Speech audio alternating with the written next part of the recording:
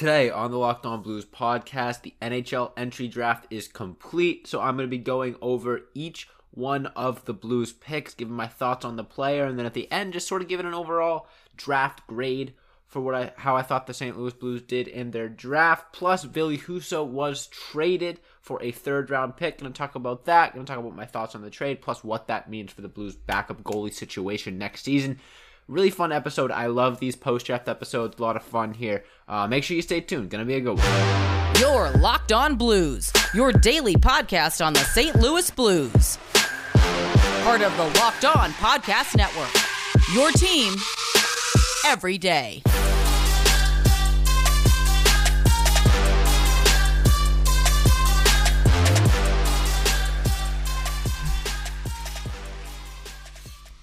Ladies and gentlemen, welcome back to the Locked On Blues podcast, part of the Locked On Podcast Network, and your number one source for daily Blues content. I'm your host, Josh Hyman, as always, and got a really fun episode for you guys today.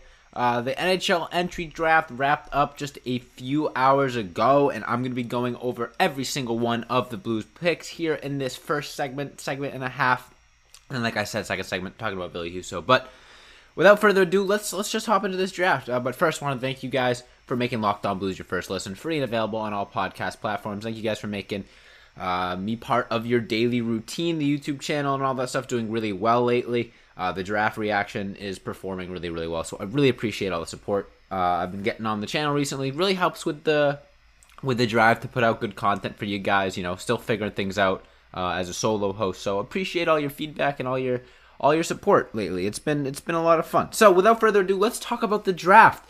The Blues started things off, I thought, pretty hot, picking Jimmy Snuggerud at the 23rd overall slot, a right winger who is committed to play at the University of Minnesota next season. Now let's spend a little bit of time talking about him. Probably a majority of the prospect talk is going to be around him just because the Blues didn't pick again until the third round, and you can only really say so much about third-round picks. Like, yeah, those guys could turn into NHL caliber players, but as of right now, you know, there's just not a whole lot to say about them. So that being said, though, let's talk about Jimmy Snuggerud. I'm really, really happy with this pick. I think the Blues can afford to pick a guy like Jimmy Snuggerud in the sense that he is a high-ceiling player, but he's going to take a little bit of time to get to that floor where he's able to play NHL games. He's a guy with a lot of upside. He already has shown that he has a wicked lethal shot, similar to the route that they took last year with Zach Bolduc. They seem to be going for taller guys with a good shot. Jimmy Snuggerud is a little bit over 6'1", only 188, so that's another thing he's kind of got to fill into his frame and bulk up a little bit. But the Blues don't seem to shy away from picking players like that. We've seen it in the past where they pick a guy like Tage Thompson who needs to fill into his frame, or even a guy like Jordan Kyrou who definitely needed to fill into his frame a little bit as well. And we know how those guys worked out. Obviously, they traded Tage Thompson, but he had a spectacular season this year. Once he, you know, like we said, grew into his frame and became sort of that bigger, bulked up guy. So the Blues aren't afraid to take a guy with a little bit of struggle in terms of his frame in that sense, because that's something that you can change through training and development and growth and that sort of thing. So I'm not too worried about that. That was sort of one of the bigger knocks on him. But let's talk about some of the positives. Like I said, he's got an absolutely lethal shot. He's a guy that you can really just construct a power play around. One thing the Blues have been missing in the last few years is a guy that can just rip one-timers on the power play, you know, Alex Ovechkin style. Obviously, nobody can do it like Ovi can, but, you know, if you get a guy where you can just plant him at the top of the circle and sort of put four other passers out there with him and just feed him pucks and let him rip, that's going to be a recipe for success on the power play, and that's exactly what Jimmy Snuggerud has done with the U.S. development team.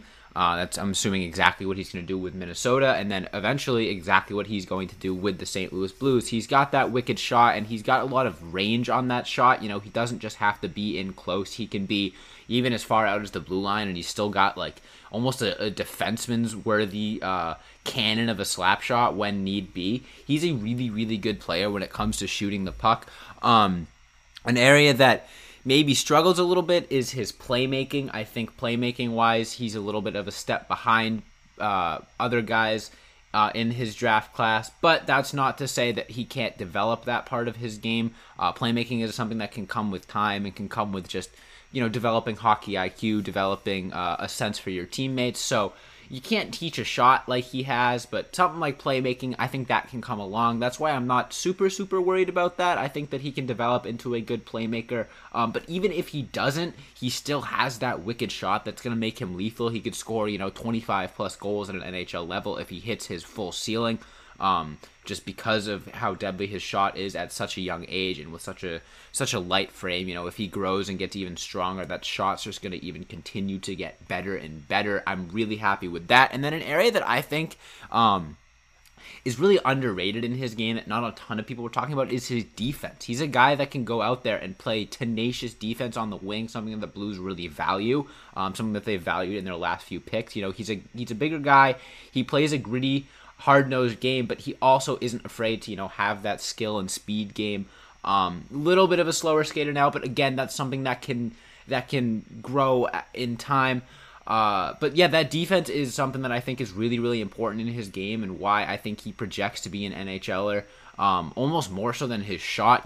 Defense at the wing position is a hot commodity in the NHL. Not a whole lot of wingers are elite defenders, and not to say that Jimmy Snuggerud will be an elite defender at that position, but just the fact that he's already shown potential of being a really good defensive player at that position projects him well for like a middle six role, a guy that can go out there, and if you're getting hemmed in, he can go into the corner, win puck battles, take guys off the puck, but at the same time he can go down the other end and rip a one-timer into the back of the net with wicked accuracy and wicked power as well. I'm really, really happy with the pick. I think he's a guy that's going to develop in a couple years for the Blues. He might stay in college for a little bit. He has family history at Minnesota. I think his father played there, so I wouldn't be surprised if he stuck around Minnesota for at least a year, 2, maybe even 3, but that's okay, because when you have an offense as deep as the St. Louis Blues have, you don't need your first-round draft pick to step in right away. They have a bit of room to grow there,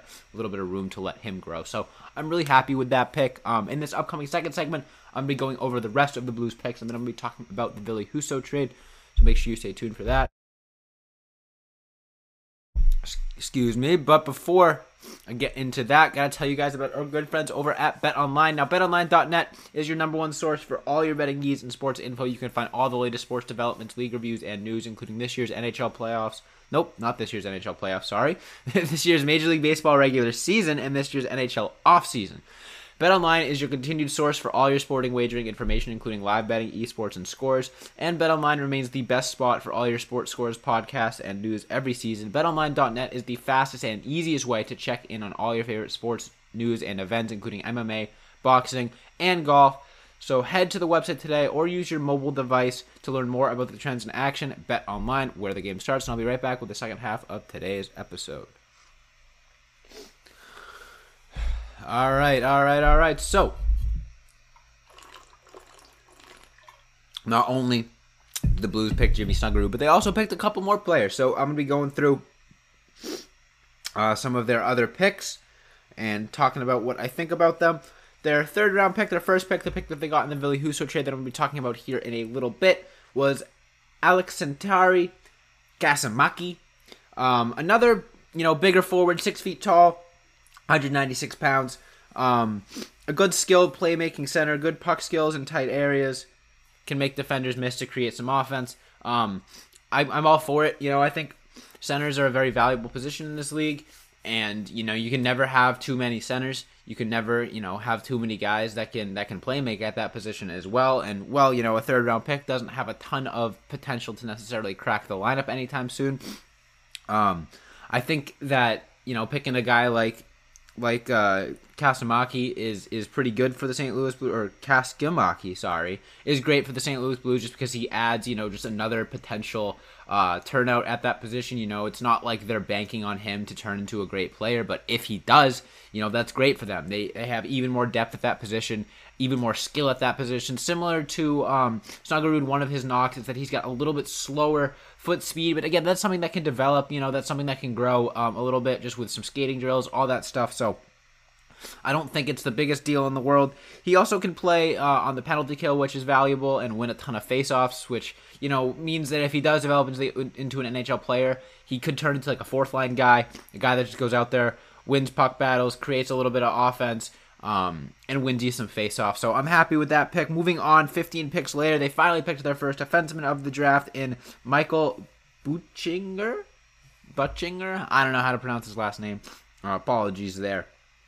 Similar to their previous pick, a guy that, isn't necessarily a super, super high ceiling player, but could definitely come in and play some NHL games. He was a top 4 defenseman on his team, the Guelph Storm, which I believe is where Robbie Fabry played. I don't know why I remember that, but there's that. He's a really good all-around defenseman. I think he had himself a pretty large amount of points in his most recent OHL season.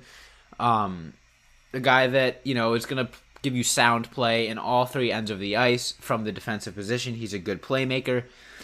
He's not quite the best puck mover in the world, but when he needs to, he can, fire some shots from the point or find the open guy. He's not going to create offense completely on his own as much, but he can still move the puck. He can still play make. He can still make the right play from an offensive standpoint, and he's very, very reliable in the defensive end as well. I think another good pick there for the St. Louis Blues. Moving on, pick 120, Arseny Koromislov. Out of St. Petersburg, Russia, a left-handed defenseman, another left-handed defenseman, 6'3", 180. Similar to Snuggerud, a big, taller guy that still needs to fill into his frame, which I like. I like that you pick these undersized guys because the only, best case scenario, they fill out into their frame and they become a 10 times better player with that size and that strength. You're sort of banking on the future, and when you have a deep team like the St. Louis Blues, you can afford to miss on one of those guys every once in a while if, the other guy fills into his frame and becomes a beast. So, sort of a similar route there. It's hard to project these Russian players just because the strength of competition over there is so hard. Koromislov didn't impress too much in his Russian junior league, but again, it's just hard because of the strength of competition there. He's a big defenseman, obviously, with a long reach, and he's actually, honestly, a very strong skater, which is good for his size. I think that if he does turn into an NHL player, it'll be that skating and that size that sort of sets him apart from some of the other prospects. He's not like the most flashy player by any means, but he's a guy that's going to go out there and give you solid minutes. If he does turn into an NHL player, he's a guy that, you can rely on in the defensive end, similar to their previous pick, so I like that. Just picking reliable defensive ability defensemen. You really can't go wrong there. At the 152 pick, they really just love picking guys who might have a hard time pronouncing. They picked another left-handed defenseman, Marc-Andre Gaudet. Okay, that one wasn't as bad. Hard to talk too much about him. Late round pick. Another big defenseman, 6'3", 180. Similar, kind of skinny, but can fill into his frame. Really hard shot, decent hand, decent vision, decent mobility, maybe a little bit below average. But again, a guy that, if he does turn into an NHLer, you're going to like his shot, you're going to like his defensive ability, you're going to like his puck-moving skills. And finally, with their last pick at 184, they picked an undersized guy in Landon Sim, a 5'10", 166-pound right winger. He is a skilled player, so, he's a flashy player. You kind of got to be when you're undersized. He can play on the penalty kill, which is surprising given his size. He's pretty tenacious, almost like a Brad Marchand-esque sort of little guy in that aspect. So, I think if you're going to take a flyer on a late-round guy, why not make it an undersized forward? Kind of goes against the status quo for Blues picks. They love picking these big forwards. I don't remember who tweeted it out. I think it was Gabe Foley tweeted out something or it was in his article that the Blues haven't picked a forward below 6'1", in the first round in a very long time, and they continued the trend this year, and they didn't take anyone below 6 feet until that final round of the draft for them. So again, another guy who probably will turn into nothing, but if he turns into something, there you go, bonus points there for getting a late round steal. In this upcoming third and final segment, I'm going to be talking about the Ville Husso trade, what it means for the Blues next season, and more. Make sure you stay tuned.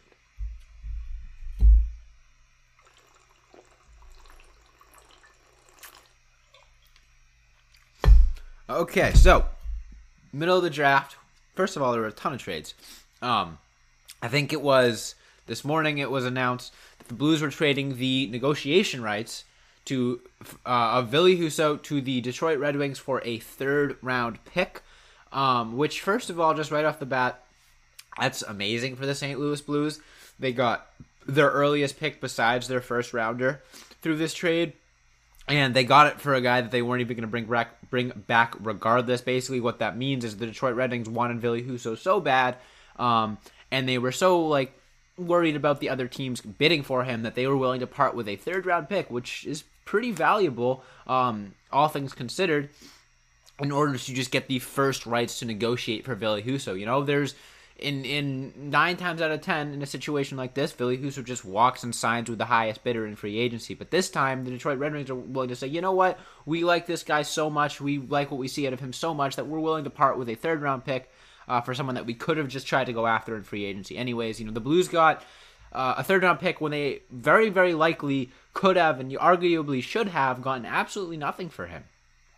Best case scenario in however many years, that third-round pick turns into a decent player, and you're like, wow, look at that. They got him for an expiring Ville Husso deal. And you know what? If that guy turns into nothing, great. You still were going to lose Ville Husso regardless. So I'm really happy with that trade on the surface. It gave the Blues an extra pick in the third round. And area of the draft where they've had some decent success recently. Colton Parayko was a third-round pick. Jordan Kyrou was a second-round pick. But still, these second and third rounds are areas where the Blues have had success, and getting an early third-round pick I think is great for them. Because, like I said, best case scenario, it turns into a roster player that you can look back on and say, heck yeah, we traded away an expiring contract to get this guy. Worst case scenario, he doesn't pan out. You still have your other picks that you made in the draft that could very easily pan out. So, sort of a win-win situation for the St. Louis Blues and Ville Husso as well. He got himself a nice, hefty contract extension. I think he was making $4.5 million with the Detroit Red Wings on his new contract, which was about where I projected his salary to be, and I said I don't think the Blues want to do that, and sure enough, I was right. But now the question arises, what do the Blues do at their backup goalie position next season? Now, I tweeted out a good image of our favorite backup goalie in Chucky Sideburns. Charlie Lindgren had a really, really strong AHL postseason, helped lead his team within, I think, 2 or 3 wins of a Calder Cup championship. I don't remember exactly what the series ended up at. I think they were 2 wins away. Big part of that was Charlie Lindgren, and he's a guy that has had a ton of experience, had success with the Blues in his limited time last season, and could end up being the backup goalie, or Joel Hofer could be the backup goalie. But the reason why I have a little bit of concern with either of those guys, I think a couple other people pointed out on Twitter and stuff as well, is the fact that if you're worried that Jordan Binnington is going to have an inconsistent regular season again, you need to have someone more reliable than Charlie Lindgren in case you need to make them into the starter. Now, do I think that Jordan Binnington is going to lose his starting spot again? No. I think we saw the best version of Jordan Binnington we had seen in that playoff run.